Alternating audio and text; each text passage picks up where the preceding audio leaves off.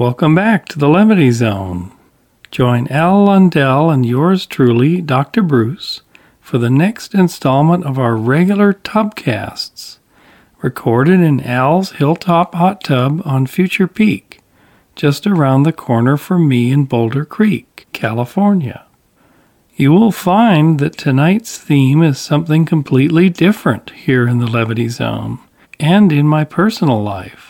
Until this point, you've known me mostly through my gearhead nature, a creature born into the world of ideas. However, as I have aged and evolved in this life, I've become more interested in the human condition. That is, what actually makes people tick, beyond or beneath ideas. Silicon Valley, just over the hill from here, is caught up in a sort of cult of gadgets, that tech is the solution to all of the world's problems. Such a gear-headed approach, while entertaining and compelling, is far from the reality of how the world really works. People are driven by fundamental, deeply held beliefs that are sourced in emotion and psychology far removed from daily gadgetry. We live in a time of opulence. Most people in the world have or are moving into lives where everyone can carry around a supercomputer in their pocket, the smartphone, and has access to better food, health care, education, and opportunities than any time in history. Far from being grateful and coming to peace and rest in this wonderful outcome of history, the population at large is racked by worry and lives in a state of dark foreboding about the future. An explanation of such a conundrum is that deep inside every one of us are processes that continually run in the background and, in the Buddhist viewpoint, create suffering. On top of all this, there is a segment of humanity who prey on such deep traumas for their own gain. These individuals, in turn, are driven by their own core programming, also a result of early life experiences. Science and the healing arts have, for the first time, converged around an understanding of these deeply embedded traumas, often installed during childhood. And the good news is now that we are finally able to read our own boot-up code, to identify these traumas, their protectors, and tools are emerging to help us retool that boot-up code so that it doesn't drive us to distraction and disaster. This development is perhaps the biggest story of our times, bigger than any tech, widget, or political pronouncement. So without giving too much away, here is the first installment of what I am audaciously calling Healing Humanity. Yeah, it's been a happy camper. It's been a happy camper. So hello, dear podcast listeners. This is a Tubcast recording with Al Lundell, a.k.a. Dr. Future. And a.k.a. Dr. Bruce. Mm-hmm. And a very happy evening. The spring is coming on. It's warmer.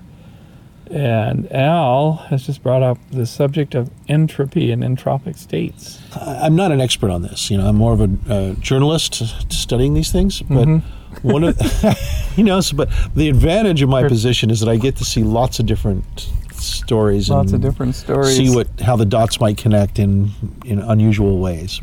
And in this case, it has to do with entropy. There's some popular theories now about why nature would create things like vortexes, like tornadoes. Yeah, why is that? Snowflakes. Why? From my understanding, or at least one theory goes, that these structures actually increase entropy. Like nature or the universe wants to go entropic. And so it creates these patterns to speed up the entropic process. Oh, okay. All right. So the idea there is that they will get more entropy out of the equation. So a tornado forms because the center is becoming more entropic, or it becomes a structure? It's for a while, but it moves a lot of stuff into a lower entropic state. Hmm. You know, and it's a very controversial theory right now. I think it's Harvard. It's Harvard. It's not Harvard. not no, woo. it's not woo-woo. There's physicists behind it. There's mathematics. There's a lot of stuff that I haven't investigated yet. But I just thought I'd throw that basic meme out to you there, Bruce, to check into, to look at it a little bit more. So here, this leads into another subject area, which was Ralph Abraham Yes. just hosted the Hip Santa Cruz Project Edition 2, Volume 2, with a new book Right. at the Museum of Art and History on Sunday. And guess what happened for me in that thing? Well, let me see. I remember you being there, and you met Fritzof Capra. I saw that. Right. You saw me talk to Fritzof Capra. Yes. Is that who you're talking about? Fritzof. Fritjof? Yeah. Fritjof Capra. So here's the cool thing. His book, The Tao of Physics, Yes. which was published in the 1970s. Classic. I read that as a teenager, and along with reading about Einstein's thought experiments, this was also hugely inspiring. Because here's this guy, you know, as a graduate student or postdoc, sitting on the Twin Lakes beach and suddenly going into a state and not tripping, because he noted that he hadn't smoked dope. Right. And he definitely hadn't done LSD. Well, he may have smoked dope. He said he definitely hadn't done acid. If he did, it would have been earlier in the day, because he never Right. smoked dope alone. Right. So there he is on the beach, and suddenly, because of his intention to understand the physics of the universe and to see, and because of his open state as a young UCSC postdoc or whatever he was, he started to see the vibrations and the dance of molecules in the air, Yeah. and then a cosmic particle streaming in from space and hitting things and exciting things. And because he was also studying Eastern religion, and then he had gone to a talk by Krishnamurti who had come to campus, and he saw this dance of all these molecules and particles and atoms and subatomic units, Yes. and considered that it was the dance of Shiva, and that inspiration, that Shiva creates the world through motion, through rotation, and that 5 years later he put this all together into the Tao of Physics, which was a bestseller, and Right. it was followed by the Dancing Wooly Masters, right? Yeah. And then, which I guess would refer to this dance that you just Yeah, mentioned. and so I knew they were all contemporaries, so I wrote a thank you note to Ralph.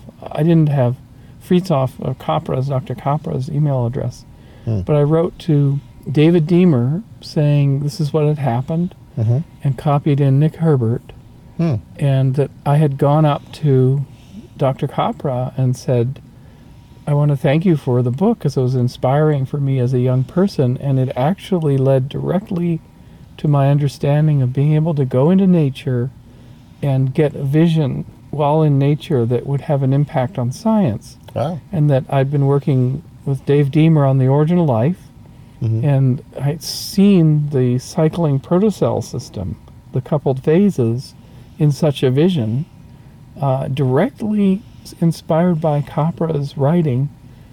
And Capra turned to me and said, oh, that's wonderful. And I said, do you know Dave Deemer? And he does, because they were on the same campus. And he knows Dave Deemer. And he said, do you know my colleague Luigi Luisi from Italy, who I do know? I've met him at several conferences. And he said, we're close collaborators. And On what? What are they collaborating on? Well, Luigi Luisi did huge work on what's called autopoiesis, and this was even in the 60s into the 70s, the autopoietic systems.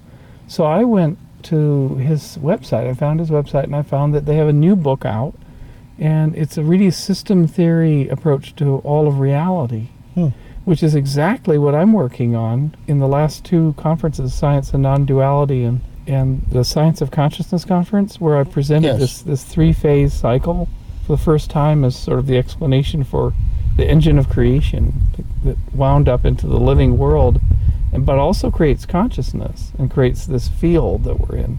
But anyway, that's what Capra is doing. It's his second book only after all these years, but Really? So he hasn't really done any publishing since the Dancing Wooly Masters? well, he did Tao of Physics. That was the first one, But right? as far as I can tell, I mean, certainly he did a lot of publications in physics. But that's amazing. That's another connection. I'll always look back on that with fondness that I actually was able to thank him and meet him. And he's been in Santa Cruz all these years, you know. And thank you, Ralph Abraham, for bringing him out to be part of Yeah, that was Santa really Cruz. special. That Yeah. Now, where does Capra live? Somewhere in Santa Cruz, I think. Or Yeah. maybe over the hill, I don't know. Somebody nearby, though, huh? Well, he's part of a project in Brazil. He's part of projects in Italy. He speaks Italian fluently. He must be Italian. Huh. Yeah, an amazing avatar of the connection of science and mysticism, right? Yes, yeah, there was a science, mysticism, shamanism, Yeah. the interplay of these. Of these Experience, wonderful these people ways of- that have done this for us. And Yeah. in some sense, Alan, I see this as my next task is to connect mysticism and science, to carry on that tradition that Capra was doing and that Einstein was doing. And not that I'm Capra or Einstein, but I'm in that tradition. Well, it seems like you have a good visual mind, and if it's switched on to this extent where you can do thought experiments, Yeah, then why not?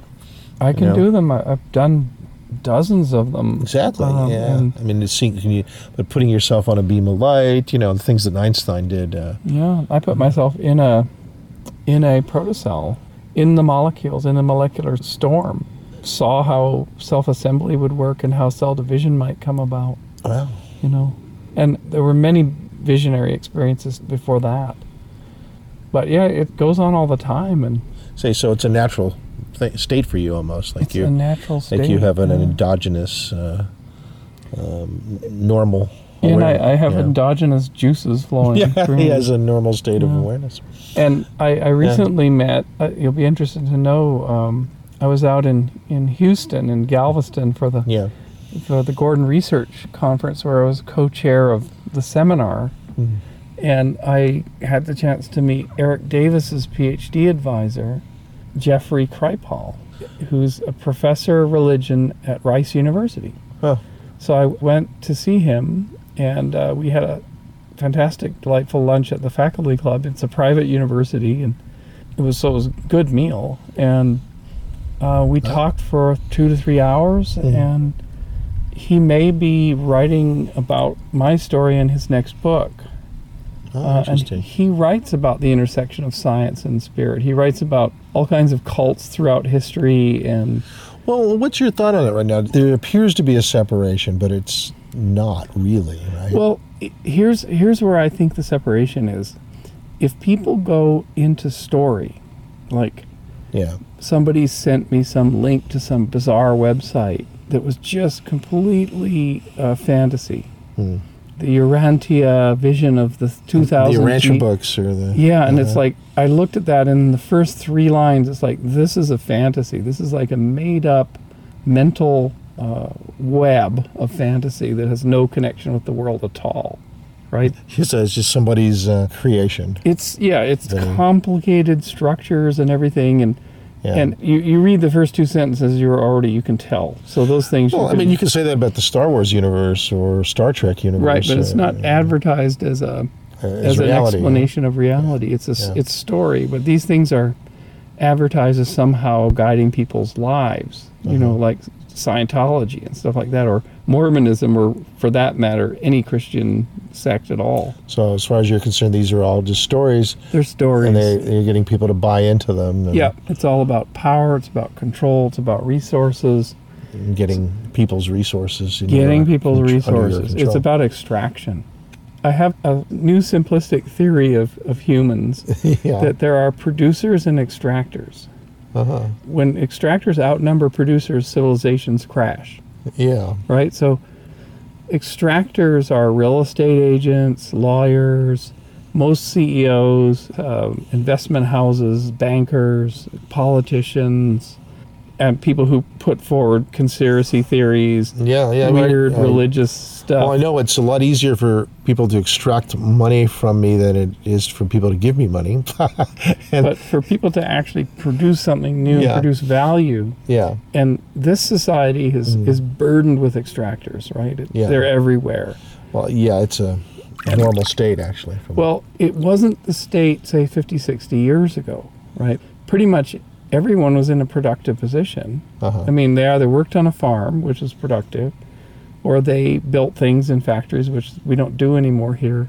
Now we know we write code and stuff, but that's why the society's in debt, $14 trillion. It's extractors have pulled that out of the system and out of the middle class. And so the extractors will ultimately crash the system. But you can literally look at someone's position, like someone who does broker deals of Bitcoin and then pulls money out. That's extracting. That doesn't produce value for anybody, right? It's pulling out of a ballooning value. It's arbitrage. But somebody who, installs hot tubs is producing because they're bringing pleasure to people and health, and they're selling products that other people can service. And I see. Yeah, they're real tangible benefits to their actions to others. To others, yeah. So someone is a nurse, is a producer.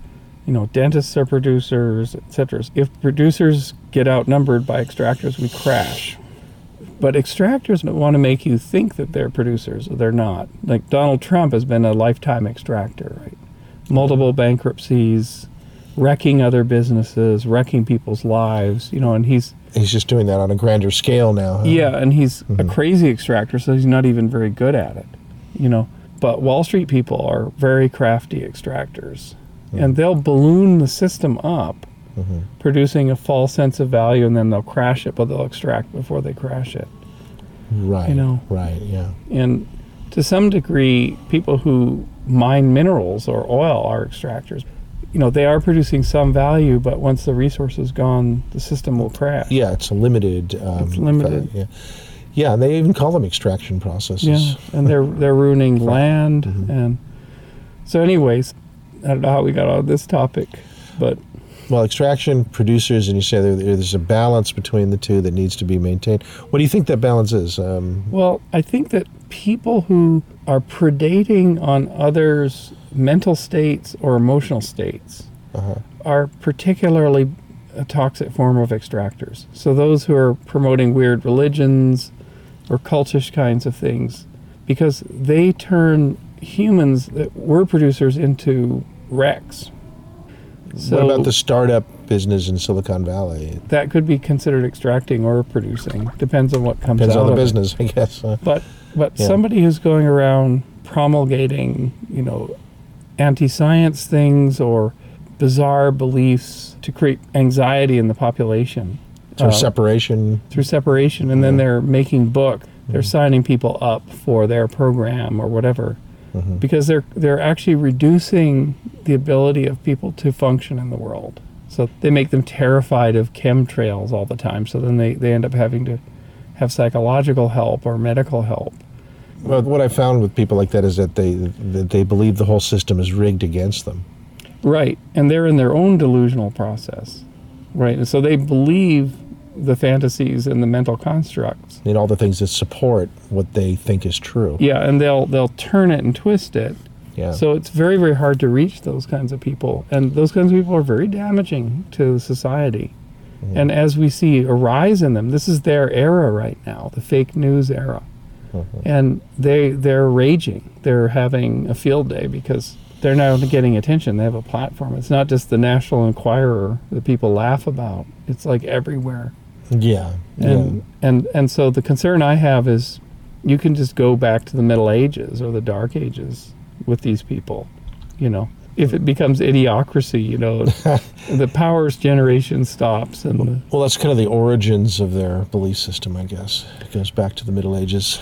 Yeah, and it's all based on fundamental trauma, childhood trauma, like we were talking about before. Yeah. Deeply held traumas that they're operating from.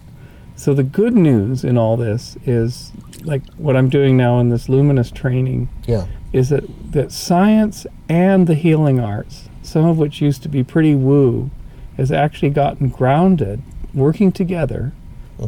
Science and the medical and psychological arts have found the boot-up cycle, the boot-up code of humans. That the boot-up code of humans, not only is it genes, and it's how you were raised, but it's experiences that you had even prenatally all the way up into teen years.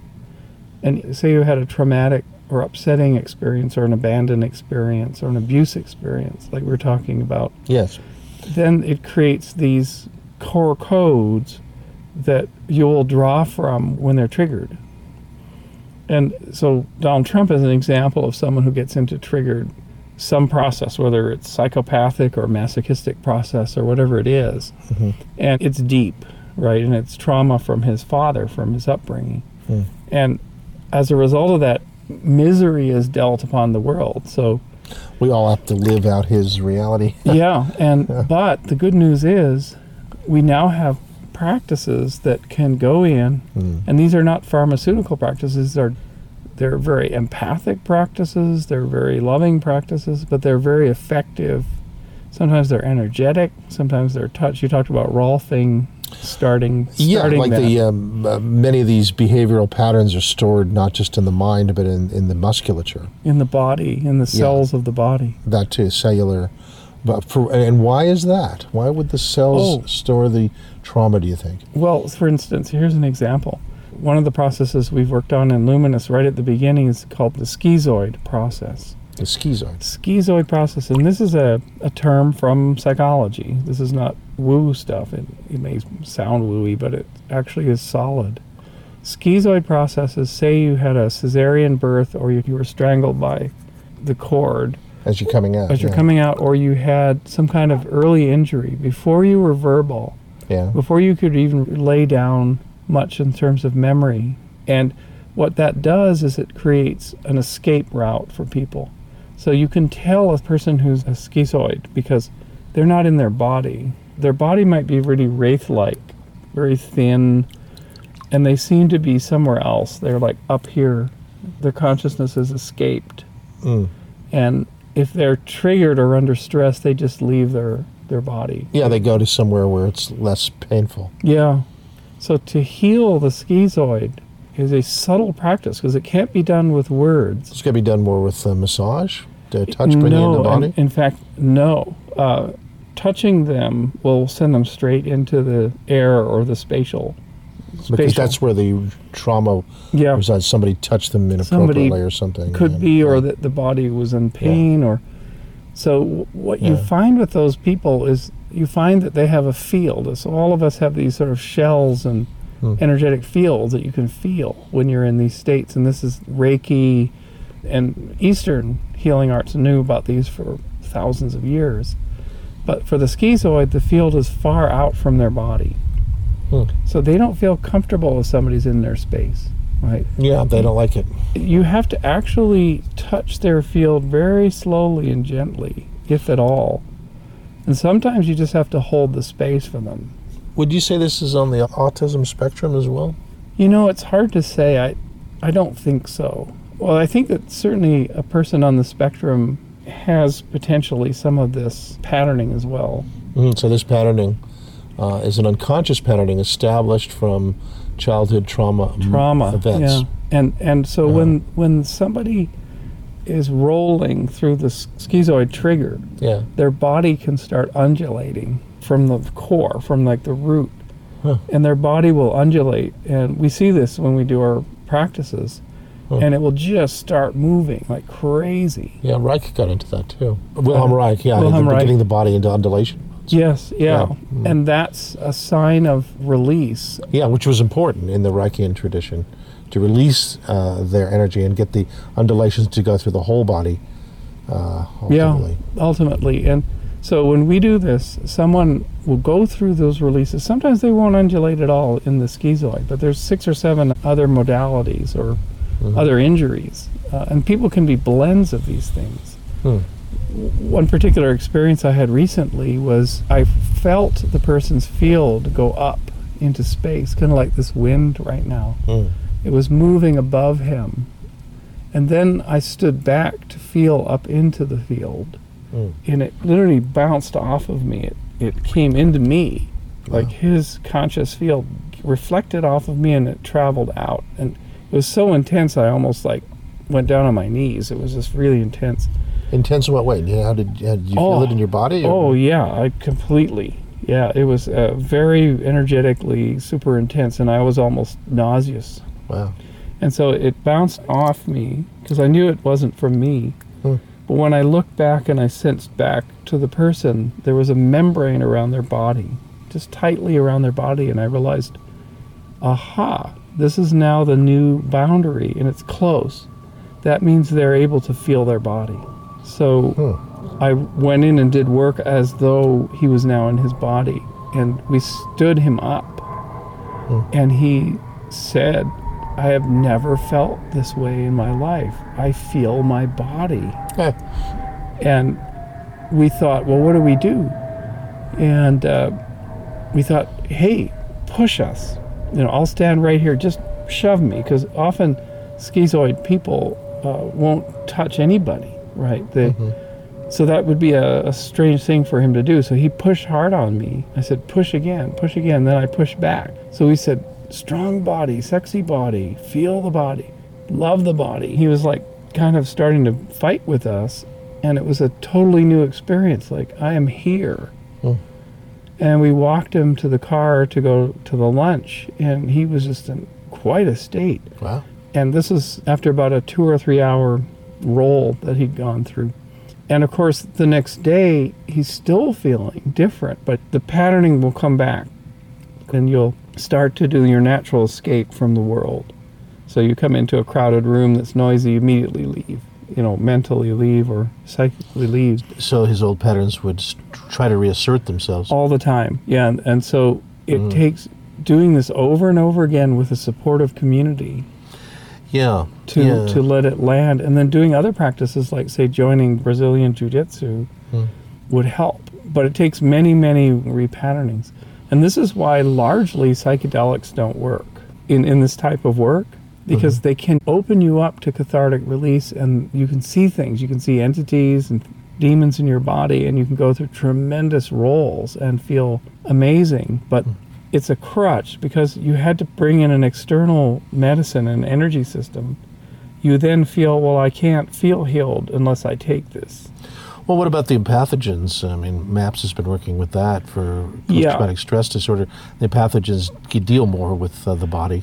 What's interesting, like MDMA, MDA, 2CB, they actually create fundamental neurochemical reprogramming. It's astonishing, in 1 or 2 sessions. Even back in the old days when they were using ecstasy for marriage and family counseling and PTSD, you still needed a system of support around you, because you still need a human system that knows you, sees you, comes around you when you get triggered.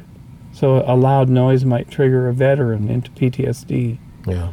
And there's somebody there to catch them, because if there's not, they can re-injure.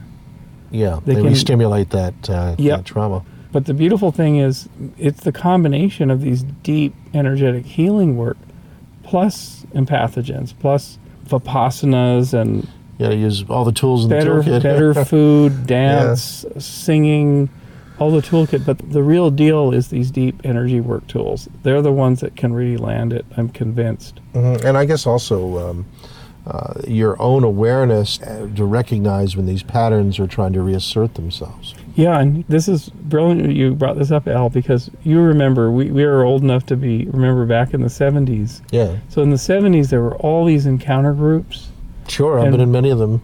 and remember primal scream therapy? Sure, yeah. So primal scream therapy, for the listeners, is people got in, they let that trauma or that anger or whatever come out. Just go with it. Just go with it. That was an amazing step in the healing arts, but the just go with it meant that people couldn't heal. So if you attach to the feeling and ride it out like a roller coaster, you'll come back exactly to where you were. The roller coaster will come right back. Whereas what's been learned in the last 25 years is, if you get triggered and you create an observer position, a viewpoint to observe it, become 2 people, let it roll through, but observe it, then you have a shot at healing it. But only if you maintain a distance from it. Let the body roll, let the voice scream out. And Jack Kornfield, he talks about this, and he talks about his trigger being grasping. He didn't get enough to eat when he was younger, and his older brothers were all taking his food away. So he will grasp for things. he will be in the cafeteria lineup at Spirit Rock and Yeah. be panicked that someone's going to take the last dessert. Really? Right. Wow. And he's the teacher, like he's the famous teacher, but he describes this to the student groups and says, when that happens, I take a step back and I watch the little entity, the little me, the little protector, come out and express itself. It's panic about not getting enough. Yeah. And it's grasping, and he'll name the stages of that as that rolls through. Let it roll through, lovingly say thank you very much for helping to protect me again from need or from the pain of not getting. And then he'll put it to bed. And then he'll go on without being driven by the trigger or the grasping. But he says, after 30 years of spiritual practice, I still must do this, But he's not ruled by his grasping nature anymore. At least he's aware of it, and he's able to have some sense of what to do when it rises in his system. And that's what's called being a conscious person or an awakened person. Yeah, you're aware of behaviors. Now, I mean, do you think that the human behaviors are complex enough that they want to avoid being killed, or stopped from existing, that maybe they have a certain life, right? They do. Like simple little organisms. In Luminous, we call them protectors. So you personify them. You personify them. So what happens is somebody who suddenly starts screaming at another person, it's often that they've, in a sense, gone unconscious, and the protector has come up, taken over their system, and has taken over their voice and their whole body.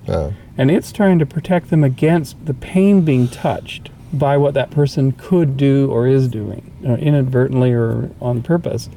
And the protectors can be really strong in people and do all kinds of absolutely mad and crazy things. And you can often have several of them. And what are they protecting exactly? They're protecting the wound that the little child got. And the value for protecting the wound is so that you don't get further hurt? Yeah. So for instance, a psychopath, say maybe, any person has a psychopathic tendency, a seduction psychopath. Right, somebody who's very seductive and uses that to control people and get what they want, man or woman. Well, pretty much what happened to them was between the ages of, say, 12 and into teen years, they were abused sexually. Or some sexual thing happened that confused the heck out of them or whatever. And so they felt great pain. There was a wound, an injury done to them that was around sexuality.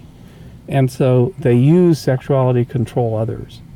So their protector is this very seductive thing that comes up to manipulate, because it's trying to guard the little being, from being hurt again.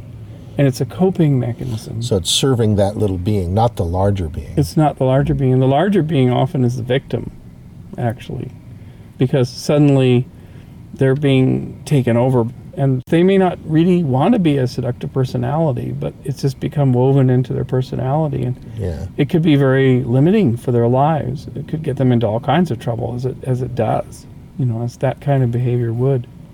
So that's another one of them. Yeah. And there's a half a dozen of these, and they all have different personalities.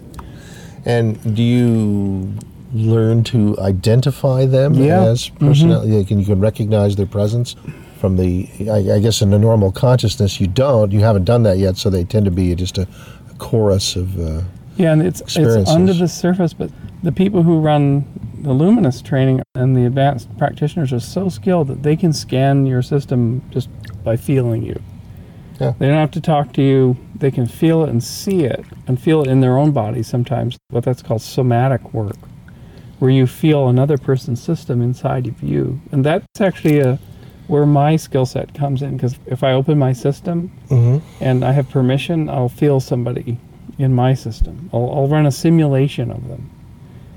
And then it allows me to help them, because I am them.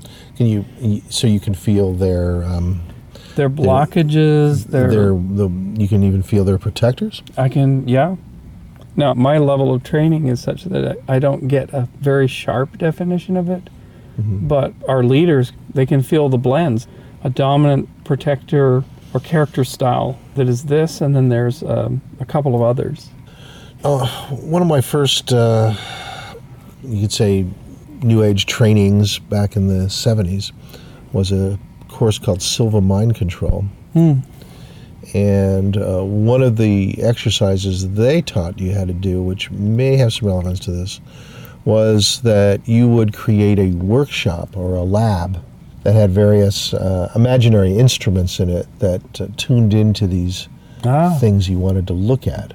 Like you'd have a mirror for protectors, for example, or a screen for protectors, and you'd scan someone with that. And you tell your brain you want to sort your data through that screen, and your brain willingly obliges and gives you information. So people, surprisingly, were able to have these screens where they could see other people's problems on them, even though they weren't trained medical diagnosticians. They're just normal people. So we all seem to have a certain ability to do that. To tune into That's each wonderful. other. Yeah. That's an early example of that. Yes, you have a little lab where you create these imaginary instruments that tune into the things that you want to pay attention to. Because we're such a technology-oriented society, to create a gadget to do it, to create makes it real. A visualization of something, to create an instrument. Yeah, to just say I see auras doesn't really fly for a lot of science minds. Did they go further in terms of helping that person work through those things? Not so much. No, that was more of the Silva Mind Control was a potpourri of various techniques, that being one of them, to introduce people to their own power and to who they are. Oh, okay. Right, it was the beginning of the crack in the cosmic egg, if you will. You know, I had experiences at Burning Man where I looked down inside myself and saw my clockwork, how I operated. It was just amazing. And certainly in the jungle, working with jungle medicine, I've done that multiple times. It's amazing when you can look within and understand your boot sector, read your boot sector. Yeah, you see, that the fact that you can do that is amazing, right? Which suggests that we have some kind of built-in instruction manual. You know, and it's not written, and it's not an idea. It's got to be simple to use. You know, anything complex, it's got to be simple. Got to be simple. Yeah, and putting your attention on it, I think, is the beginning of and having the subtle skills of knowing when you're going into thought and fantasy and story, and when you're actually still here now. Like what Ram Dass said, "Be here now." Recognize the difference. How do you feel now? Like you could ask me right now, Bruce, how do you feel right now? Now. Ask it. How do you feel right now, Bruce?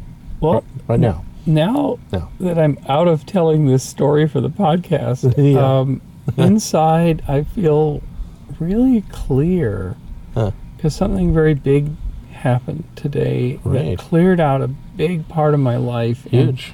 While I was doing it, I was running around Santa Cruz and doing logistics. I didn't sort of have a moment to feel it, but that's why I wanted to come here and be with you, because I know you would ask me this question and I would be able to feel this important moment.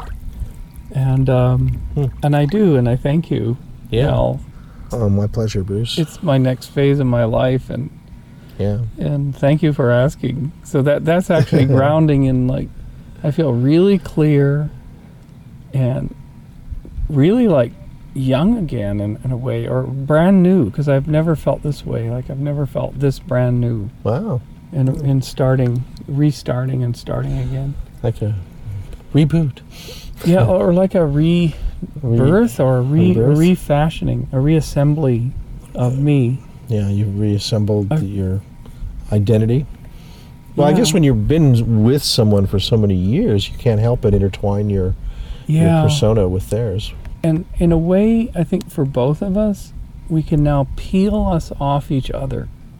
Yeah. So in some ways, I was stuck to my partner, and her issues were my issues. Yeah. And because I'm an engineer type, I'm always like, how do I fix this? How do I fix this? How do I fix this? And because she was stuck to me, she was maybe feeling my judgments or my need to fix her. And so she was in her state, the consequence of that. Yeah. And now we're free from each other. And we still, in a way, love and certainly respect and appreciate each other. Yeah. But we had to unpeel ourselves from one another, unstick. Yeah. And to feel this kind of lightness and to feel actually who we are. as human As beings. individuals now. Yeah, as individuals. Hmm. Well, that's a big process. Wow. Yeah. You feel light because it's actually, you've now got the go-ahead to be yourself 100%. 100%, and Yeah. that I'm not responsible for another person's process. Well, that's a big thing in our culture, responsibility for others. I mean, people deal with that in, as families. And yet, I'm in a program to help others heal their process, but it's not that I'm responsible, is that I will have skills to help them do the work. Yeah, because that's the only way it's going to actually happen. Yeah, that's the only way it's going to happen. And when you're with a close partner, mate, or spouse, or whatever, it's really difficult. You can't be their healer. There's too many bonds and connections and threads. It ties in with yourself. Yeah, it's too tightly tied right, in. and everything that you say to them is kind of a mirror for you in some ways. Yeah, it's too confused a field, and where a person you've met only once or twice, you can do really profoundly good assisted work with them. Right. Because there isn't that emotional attachment. That attachment, and it's a simpler thing. Yeah. Well, that's great. That's a good direction. I'm glad you're feeling lighter. It's so much better, and it's a pattern. There's patterning, and I have my own work to do, and I've been getting help from many people over the years, and more recently in Luminous, some of the advanced people have been helping me through my trauma, which was having no birth mother. Right, yeah. And coming out alone in the world, and knowing I was alone. Yeah, and deep abandonment issues. And so if what happens with me, my triggers of like the Burning Man camp. That's right. You took it to the point where you got rejected from them for a year, right? Well, no. I did a bad thing. I made a bad judgment, and as a result, they disinvited me from coming to the camp. And that created a deep trigger in me. You felt it. Oh, yeah, abandonment, out of the group. Right, so that bring out probably depression. Well, yeah, just everything. And so I worked through it. Under the guidance of another friend, I wrote a letter of responsibility, taking responsibility, and everyone loved it and sent it around. Wow. And I waited 2-3 more years, and then they invited me back. They said, "We miss you. We want you to come back." And I went back, and it was tremendous. And even the person that I had made the misjudgment about, he's become a friend. There's no issue there. And the people running the camp, there's no issue anymore. It's all done. It's resolved. Nice. But I had to go through the point where looking at it yourself in the dark night of the soul. Yeah. No, and that it was a trigger, and that but I had to experience that trigger of abandonment. That's the hard part, right? That's the hard part, and I'm a much better human. And so you had to get past the protector that would try to stop you from doing that. The protector would be angry at them and angry at me, or blame is really useful. Yeah, and I didn't let that happen. I just rolled with it, and this is before I started Luminous, but. During the process of separation, also there were triggered protectors raging through my system. They would be going for hours, and I would just sit and let them go. You guys just do what you want. Roll through the system till 4 o'clock in the morning, and then when they're expended, we'll just go to sleep. And the next day, just let them go. Let them do what they need to do. Don't attach to them. If you start cycling into thought, then the thought buys into it, and then it becomes just agonizing. But if you just maintain this little Atman, this little separate presence to just observe and ooh, isn't that curious? Look how strong that guy is. Look at that flow of energy that just went up through my body. And it's wow. Yeah, wow. Yeah, just pay attention to what's going on. And be curious about it. And not judging it at all. Just whoa, look at this. It's like watching a storm roll across Future Peak here. Yeah. Coming up here and just observe it. Don't get all panicked, and you can't attach to the storm. It's just going to roll through, but you can observe it and appreciate it, Sure. as it rolls So through. you're slightly outside of it, so you're able to.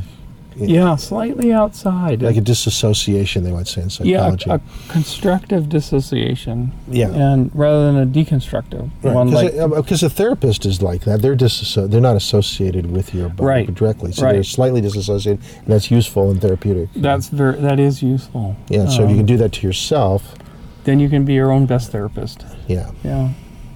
And this goes back to your tornado, because in a sense, when that trigger happens and the protector's raging and the pain body's going and the dissociations are happening and the thoughts are swirling, Yeah. that's almost like a human entropic flow inside the structure of the individual being. Hmm. And if it takes over the whole being, the being dissolves into it. If the being is like, let's just observe this, then you create this container, you create the wall of the hurricane, and then it has a structure, and then it has a chance to take its energy and go across the ocean, pick up more energy, do what it does, go over the land, dump a bunch of rain, cry, and then eventually it will spend itself, and it will water a lot of swamps and pine forests And probably get more out there than it would have without having done all that. yeah, and then that's sometimes called desensitization, where if you have a nightmare from your time in Vietnam or Iraq or Afghanistan, Yeah. and then you get triggered into that and you experience it, say in VR or with MDMA or whatever, Yeah. and you go in the full experience of it, but you're able to hold yourself apart, you become desensitized and you can let that PTSD go. And this is what Skip Rizzo's doing at USC, and it's what the MAPS people will be doing in their third trial. And this blessed work of freeing people from these terrible circumstances. And I think Which create the dysfunctional patterns in society. It in creates society, war itself. it creates war, creates bad corporations.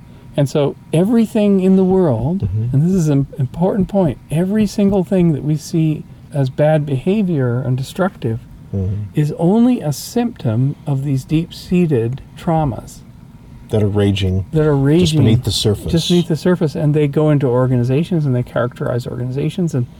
And so we now, in the 21st century, we're at the threshold of understanding what creates all this.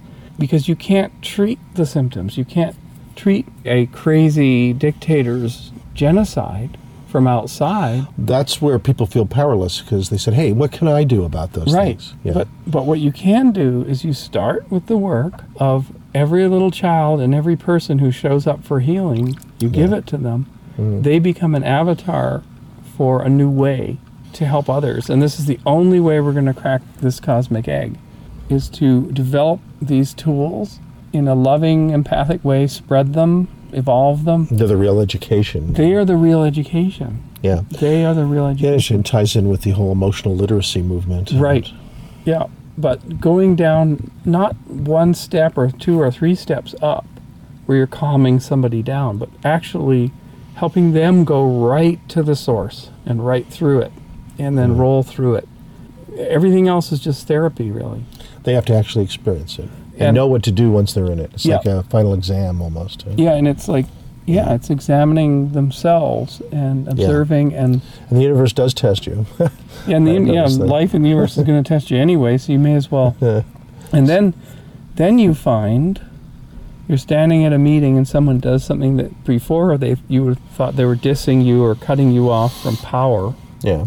or threatening your job. And instead of being triggered by that, you have a different response because you have a center now and you don't take those things in as wounds. Mm. And so you might say, gee, maybe I didn't do a very good job on this project, and that's why they're kind of just saying, hey, can you be reassigned? And so instead of defending your turf and getting all threatened, you say, I'd like to hear from you guys if I didn't do a full and complete job on this. Because I need to know, because Yeah. I don't want to screw up the next project. And then that changes everything, and they say, yeah, you didn't complete this and this and this part. And you didn't know that before. You I got the didn't know. feedback. I didn't know that. And so then you say, well, I apologized profoundly. And the reason I didn't complete those things is, say, I didn't know that they were on the task list. Oh, and then they say, well, we screwed up procedurally. Then it's a process issue.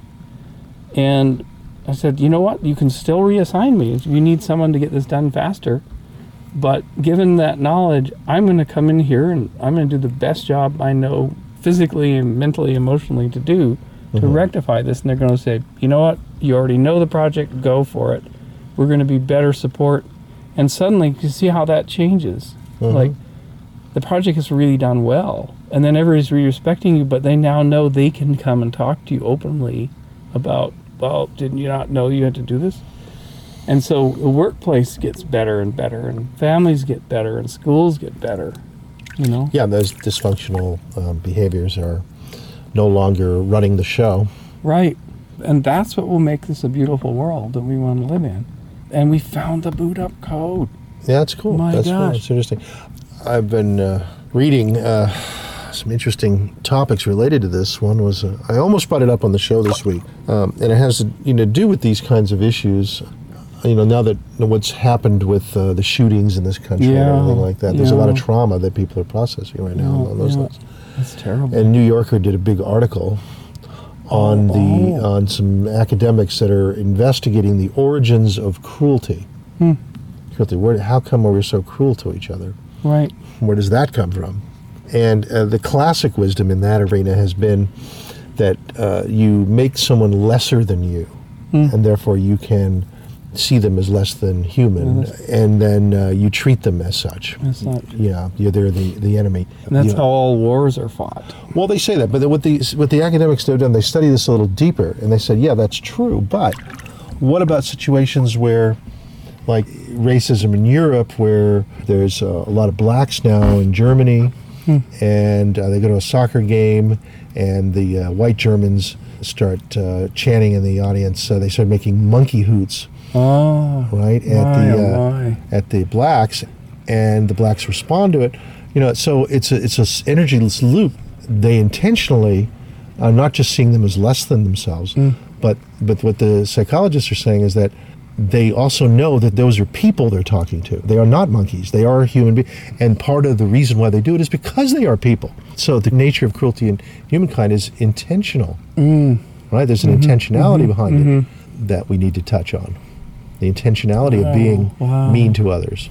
Is that the same patterns as is healing your own issues of abandonment and stuff? Or is it also a childhood trauma, or a different type of childhood trauma? Yeah, is it a lineage cultural trauma? Yeah, because Germany carries a huge cultural trauma. Sure, it does. Societal trauma. Yeah, as you can feel coming out of Reno. Yeah, every single week. Somebody who's actually lived through it. Yeah, but someone who as a child is carrying forward the trauma, in his own person. Well, he doesn't want us to forget it. I mean, just like we're not supposed to, as culturally, forget about the man's inhumanity to man, especially by the Germans. Right. But the idea that both sides were creating suffering. We're creating suffering, and yet one side maybe one feels is right and the other is wrong. Or one side is getting much more blame from history and things like that. And the reality is that both sides were culpable. Yeah, and in a top-down male hierarchy, that's where you take on the karma of the guy in charge, the guys in charge. So Hitler's traumas. Yeah, it became Germany's trauma. Yeah, and they processed that. It's like a microcosm, macrocosm in a way. And as Floki said when they landed in Iceland in the last Vikings, this cycle of killing and revenge must stop. And that's in 800 AD, creating Icelandic social democracy. He was tired of it, right? At the beginning, he was tired of it. He had just seen it. Yeah. And he was a brilliant man. And and he came to the same conclusions that Christ came to. Right. Right. He couldn't handle Christianity, though. Yeah. He had to have the Christianity had already become an eye for an eye and pretty terrible. Pretty predatory and by that time, I guess bloodthirsty. Christianity wasn't Jesus' teaching at all. Yeah, but Athelstan was a little deeper than that. Yeah, some of them, I guess, connected in with the real priests, the ones code. that tried to, really know what the Vikings were about. Why they are the way they are. But in some sense, social democracy did come to Europe to stop the blood feuds. And it worked. And it mostly is the program, thank goodness, for Europeans. But they got it out of their systems. Whereas in other parts of the world, it's not out of the system.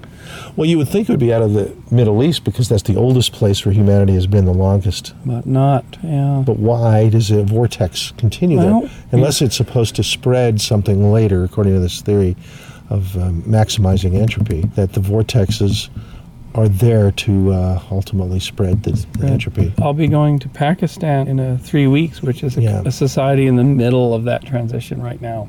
Yeah. Do they go toward a civil society away from war and revenge? And they have to go through certain lessons, I guess, as a culture, too. There's whether the lessons a culture gets as well as the lessons that an individual gets. And they have their differences with India and America coming in and messing up. Would you say it's culture is another layer of the human operating system? It is, and it can be stabilizing and terribly destructive. Right. I mean, Terence used to say culture was not your friend. Not your friend. You know, and I can see how that, but it can be. It can be, absolutely. Yeah. It absolutely can be. You can have a sense of belonging, a sense of purpose. 60 Minutes just did an interview with Rex Tillerson, and he's a real old-fashioned Boy Scout in many ways. And he's got an Eagle Scout, and he's very proud of it. There's some good values. Who's he loyal to? And he says there's a thing in Texas, and the cowboys used to ride out in the range. You would ride for your brand. You know you know what your brand is. Yeah. And where the farms that you're working for. And he said for a long time he rode for the Boy Scouts and then for Exxon and enjoyed the ride. And now his brand is the country. Yeah. Well, the country's got a lot to atone for. What is the country? You can't ride for the country. The country is many if you're Secretary things. of State, I mean, you have a certain amount of influence. But I mean, you're asking them hard questions like, why are 70 ambassadors missing? Yeah, and that's a bypass of the issue, right? That's not owning the issue, that there's a huge amount of problems. Yeah. That's nationalism, and that's not helpful because it's not facing what is. Well, there's a global consciousness of the species itself. I mean, I think that Carl Jung started to tune into that, the collective unconscious, that we're all deeply connected. Right, and that nation states is just a temporary way of organizing until we come up with something better, which we will. Which we will, and we are. The smartphone is building the network. Yeah, and in a sense, it's part of a new nervous system. It really is, and it's happening so fast. It's interesting, and I'm seeing all these car things happening now. I'm seeing the molecules being packet switched, right? And so suddenly we're moving molecules around like we move data. Yeah. And it's just rapidly accelerating in that direction. So that redefines transportation. So what are we creating with all that? We're working on the boot code of people. As the Dalai Lama and Buddha would say, if people are suffering, then the world cannot ever move forward or become open or enlightened. So suffering is trauma, triggering into people, into their lives to create suffering. It comes back to processing your own personal issues. And it's the most important work anyone can do. And the Buddhists don't really understand trauma. Being kicked out of their country, I mean, that's traumatic. Well, they don't deal with this kind of core childhood trauma thing. That's new to them, too. So they they mostly go spatial. Maybe that's to avoid the body. No, they mostly don't do the body. Because the body is cold and it doesn't feel good, compared to these other realms. Their whole tradition, meditation itself, sitting on the pillow so still, is counter to working with deeply held trauma.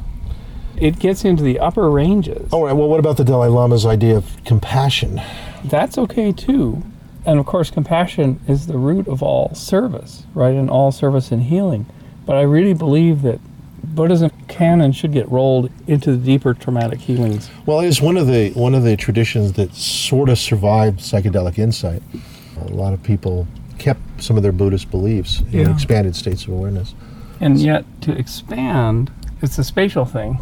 Yeah. Whereas the awareness that really can roll is deep feeling awareness rather than expanded or spatial or meditative. It's a different part of the brain entirely. Yeah. It's a different part of the human system. Brainstem theater. And I think we're going to put it together. The Dalai Lama has asked why there aren't 100,000 Buddhas, why there are so few enlightened beings, and has actually said this project may be a failure because I don't see 100,000 Buddhas, and I look around the room of lamas and rinpoches, I see people struggling and still suffering. And so our meditation teacher told us that he figured it out, that in fact what they do in their tradition in Tibetan Buddhism is they take 3-year-old boys from their families and put them into the monastery, and they traumatize every one of them. They rip them out of the family setting. Well, that's kind of what the Catholic Church did too. Right, and they create these deeply traumatic conditions in these poor fellows, and of course they're going to go spatial. Because that's what's most available, I guess. Yeah, and so Ananda Village, or self-realization of fellowship, and all these practices are, in a sense, spiritual bypasses. Well, apparently, I heard that in the 9th century, they tried some serious body stuff in the 9th century, and a lot of tantric sex and that sort of thing. And something went wrong, and they went away from the body. Yeah, so we're now back as a civilization. And so a Buddhist who's actually managed to create the observer through various practices can then now reach down and roll their system and find out who they are. And then they can become enlightened. And then on an individual basis. On an individual basis, yeah. What I have noticed also is that once you reach a certain level of that, then it's no longer the separation of teachers and students, but there's a different type of dialogue that happens between people. And it's almost an energetic union. It's a union dialogue. Yeah, and it's more what, like the created equal kind of consciousness that we're taught. Because you feel the other person profoundly. And so you're not separate from them anymore. They're a miracle of nature as much as you are. Yeah. And then you get into these samadhi states, into just a state of really accepting people. Yeah. In whatever state they're in. And that's what Dalai Lama is. I mean, he accepts people. He really is in that state. Even the Chinese who destroy these people. Yeah, he doesn't fight, and of course that's controversial. He doesn't push back, but because in a sense his community's been decimated. Right. So perhaps there's something missing there. Because you need some fire. There is something missing in every culture. Yeah. Right? Everyone is missing. And yet, I think the answers do already exist in other places in the species. That's part of the coming together, is that we could actually share the lessons learned around the planet. Yeah. And in a sense, the internet kind of helps with that. It allows us to connect other cultures. Did time and space go away, which is the major thing that separated us? Yeah, and we mix. We talk in one language. We buy the same products. We watch the same funny YouTube videos. Right, and then exactly. LOL cats is like. Yeah. Yes, I'm really hopeful. I'm really hopeful, and I've actually now found work I can do that isn't all head, that is really of the body, and it's of empathy, and that's what the property, Ancient Oaks Farm, is going to service.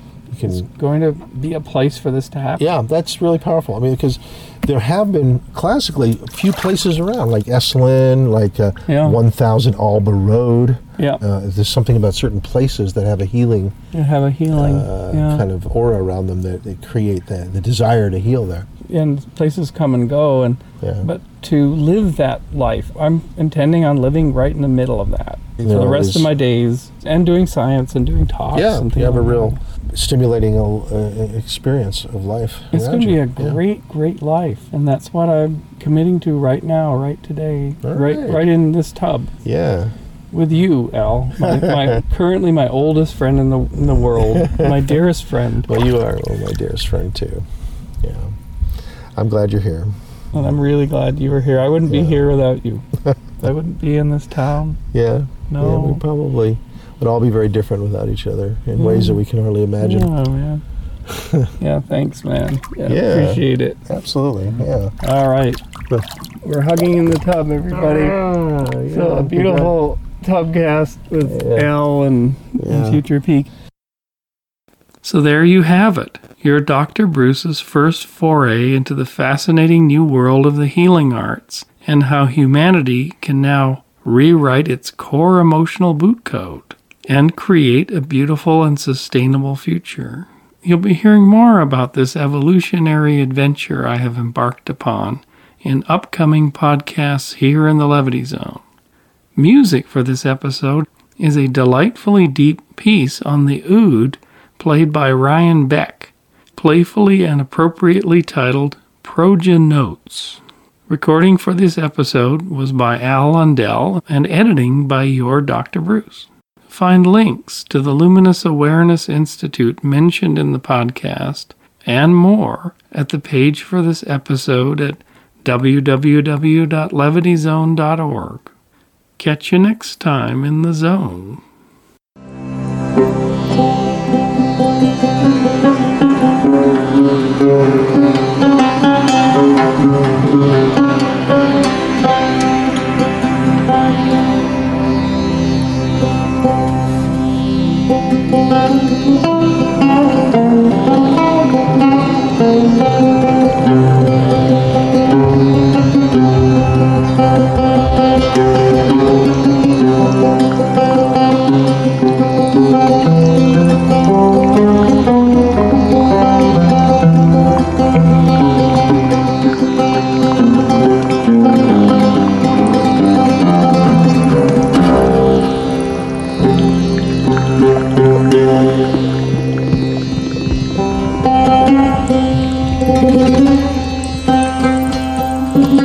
Thank you.